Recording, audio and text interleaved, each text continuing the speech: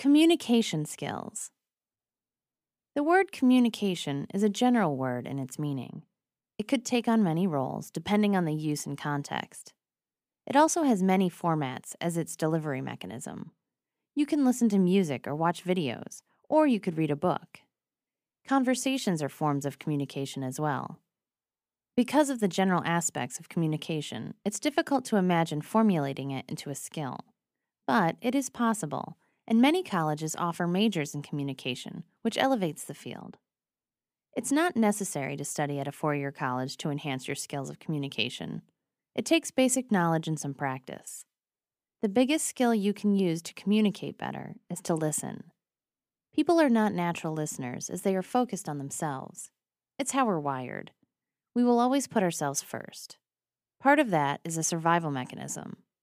But because of our self-serving nature, listening to others is secondary and requires us to put effort into being better listeners.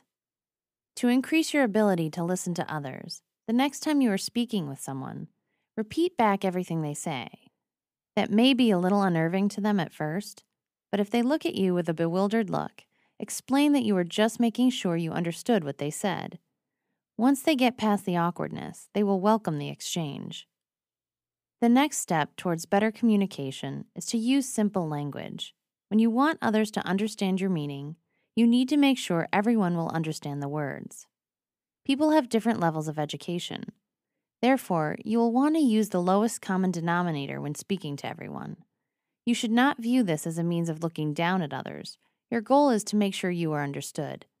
Speaking and writing in basic language is the best way to accomplish this. You must consider the feelings of the people with whom you're communicating. Even if you are a manager, barking orders at people is one of the least effective ways. Consider everyone's opinions and needs. Keep people engaged in the communication platform. This way, they take ownership in the process. That is a massive benefit for excellent communication. You will get more out of people when this happens than merely rattling off commands as if they are robots.